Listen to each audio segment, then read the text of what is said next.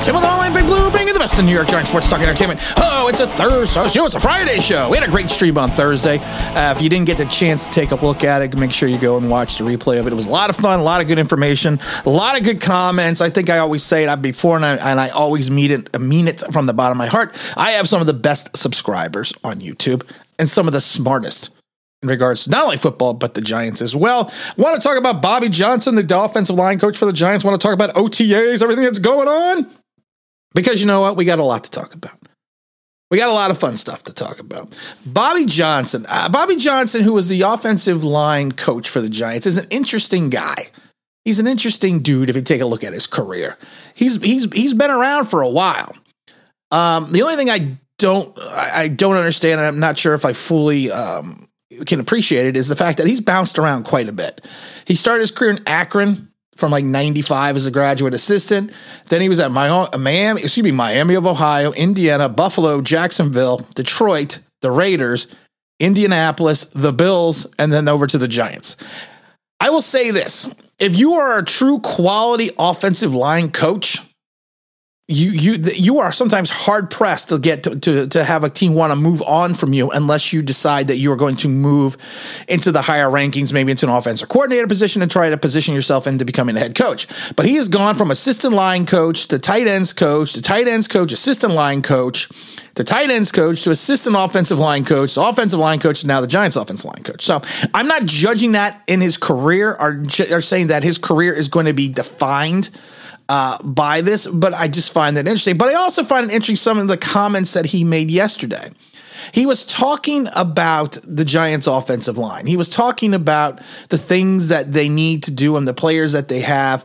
And I actually found it quite interesting, some of the things that he said. And this is one of the things that I found interesting, said when he was talking about John Feliciano. He feels like he has something to prove every day, not only as a player, as a man. And I know that's how he plays. He plays with an edge that you want your room to have.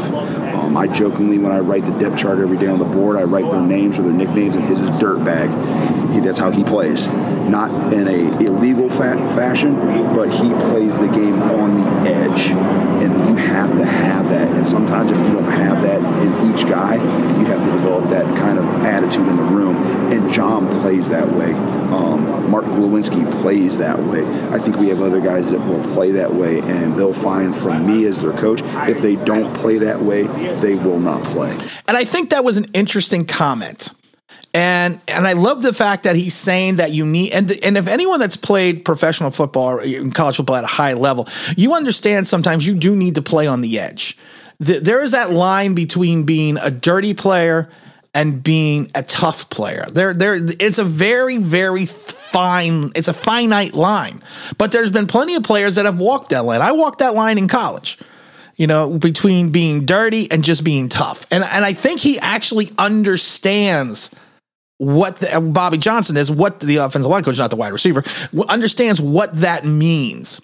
And I think he is trying to create that type of atmosphere with the Giants. And he's trying to create, and I've said this before, and this is something the Giants have been lacking for years. They're trying to create an identity. They're trying to create a philosophy. You go back to the Giants teams and the Super Bowl teams, they always had an identity. They always had a philosophy. And I think that's what he's trying to do with this squad. The only thing I didn't like is in the comment was the fact that when he was talking about the offensive line and what it went through last year, he says, I would say this, I notice a sense of this in their profession called scar tissue, or not to make light of the situation, some say it's PTSD, or other things that happen to you that shape your identity or shape your philosophy. And there are some guys I've interacted with that have had that because of the things that have happened in recent past. I don't buy that. I'm sorry. I've been around the league as well. I've been in college. I don't buy that. I think a lot of times people, and I also don't like the PTSD because I know a lot of veterans and I know people that have actually have that and are suffering in reference to combat. But I just don't, that statement I didn't like, because I don't think a coaching staff defines you. I think losing defines you. There are certain players that I think, and this is kind of going back to what he's talking about, there's certain players in my mind that have what they refer to as a loser mentality. that anything that goes wrong is not their fault. They want to blame everyone else for everything else, and they never want to take responsibility. And I think what I like about Bobby Johnson right now is the fact that he's trying to create a unit that is going to be responsible for themselves, responsible for their teammates, and work as a unit. And we talked about this yesterday. We talked about the Giants. To me, this first year, and I've said it before, the Giants this first year under Brian Daboll and the Shane are potentially going to be a collection of talent and not a team. And there's a difference between being a collection of talent and actually being a cohesive unit. Because sometimes as a team, you do not need to have the best talent to succeed. But sometimes when you have a collection of talent, it's not working together as a unit who will not succeed. And I think what the Giants are going to do and what they've been trying to do with all these roster moves and everything else is build that cohesive unit, build into the guys that they think will fit the system and work with them to make sure they fit the system as a unit. And I'm interested to see what Bobby Johnson can do with this unit. I'm interested to see what the takeaways are when we actually get into training camp. Once you get into the dog days of training camp, that's where you're going to learn about players. Not in OTAs, not in shorts and helmets. You're not learning anything about anything. Like I said, and what you're seeing at OTAs, how many players have we seen excel in OTAs and then crash and burn in training camp? There's too many of them. There's too many to discuss. So let's get into training camp, and then we can see what's going on. But I do like Bobby Johnson's philosophy. And I love the dirtbag comment. I love that because I've heard that comment millions of times before, especially if you've ever been in NFL locker rooms.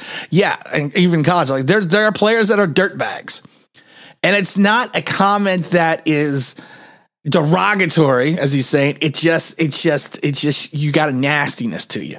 You're not a dirty player, but you got a nastiness. The Giants had their third and final OTA of the week. They will be back next week.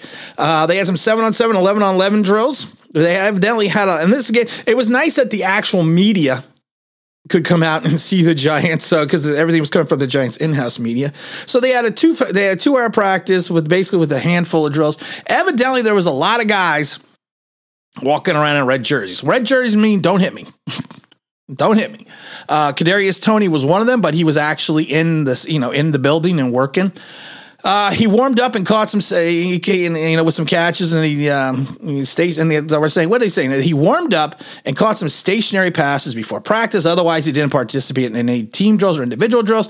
Of course, Sterling Shepard is coming back from that Achilles. Kind of did the similar thing. Kenny G was also in a red jersey, but they're not saying why.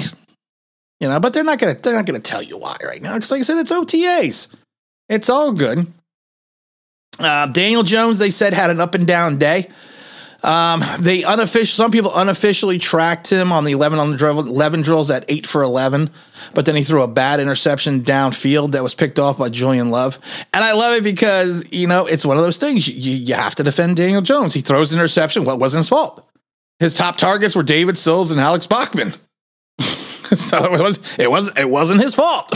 So it was everyone else's fault. This is what I talk about, though, in reference to Bobby Johnson saying you got to have an edge to you. You got to have a nastiness, but you also have to accept responsibility. That's all I'm going to say. Because I love it because one reporter said, it wasn't exactly the murderer's row. And then they come back and say, you also missed David Sills on a rollout to the back end of the end zone. Evidently the Love interception was a good play. And people are saying it was a sort of throw that Daboll seems to be pushing Jones to make in practice. And these are the things we've talked about going downfield.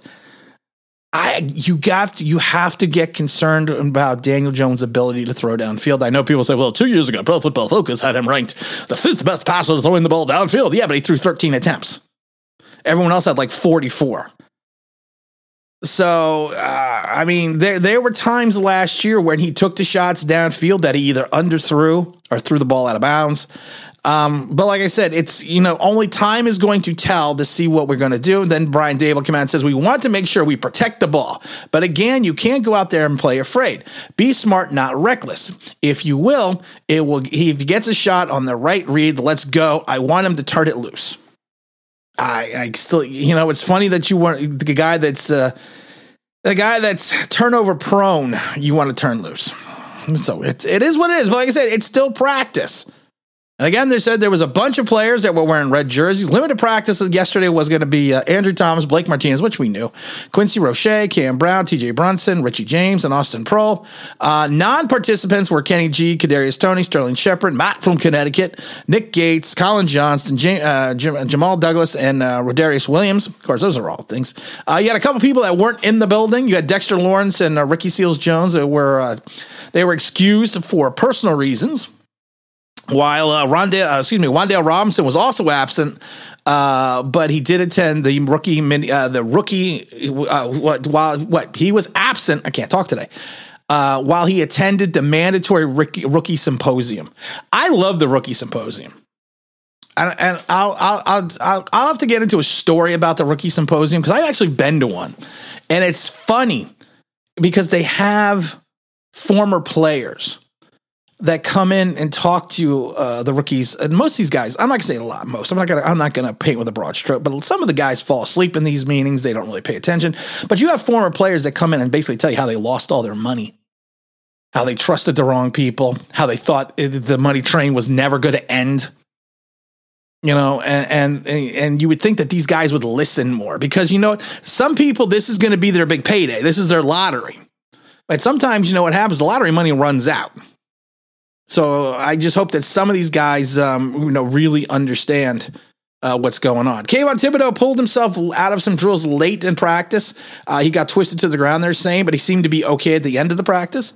All the new players the Giants signed, all the defensive backs the Giants signed on Wednesday and Thursday were in uniform.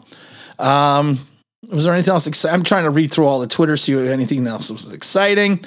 Let's see. The starting Giant offensive line yesterday was Corey Cunningham. I actually like Corey Cunningham. Shane Lemieux, John Feliciano, right guard, Mark Lewinsky, and Evan Neal at right tackle. They're saying the big competition seems to still be remaining with Lemieux at the left guard position. But he's getting pushed by the what's the name? One of the rookies and one of the veterans we signed as well. I think he's probably going to end up starting. All in all, they're saying that, like I said, it is what it is. The backup quarterbacks evidently had a rough time. Tyrod Taylor was sacked at least 3 times by Ward, the outside linebacker, and Jalen Holmes and defensive end, Ryder Anderson. So you know what? I mean, it is what it is. It is what it is. But third-string quarterback Davis Webb had a nice connection on a deep ball to C.J. Ward during a 7-on-7 drill that would have scored a touchdown. But then they're saying he was a little bit more inaccurate. I did find it interesting that Jaron Williams, evidently they're saying he is appearing to be being moved to safety full time. I mean, the kid's shown some skills at the corner position. He filled in late last year when we had a bunch of injuries. I mean, I like the fact that he also has the flexibility to play both the outside and the inside in reference to a cornerback position. But I guess adding him to the safety mix is because of the fact that we're kind of, we're kind of at a quandary. We're kind of at a crossroad at that safety position. So you know what? But like I said, it's the OTAs. It's fun to talk about because the Giants are back in the swing of it. It's good to see the guys on the field, but you know what? Once we get to mandatory mini camps and once we get into training camp, that's when we're really going to see this team take shape, take form, and we're going to start to see the Dable, Kafka, and the Wink system. Oh, I just got to talk about Kafka real quick. I love it because everyone's like, I love it because everyone is like, because Mike Kafka came out and said, Daniel Jones is a smart kid. He's this, he's this, he's this. And everyone's like, look, they love him. And I thought to myself, are people really this obtuse? What do you want Kafka to come out and say? I think he sucks. We're going to get rid of him next year. He can't throw the deep ball. He can't go through his progressions. Of course, he's going to say everything nice under the sun. Oh, I tell you, sometimes I do feel like I'm taking crazy pills. And again, this is Tim with Online Big Blue, bringing you the best in New York Giants sports talk and entertainment. And as always, if you could like, if you subscribe, if you're reading that bell, you know what it means, that'd be awesome.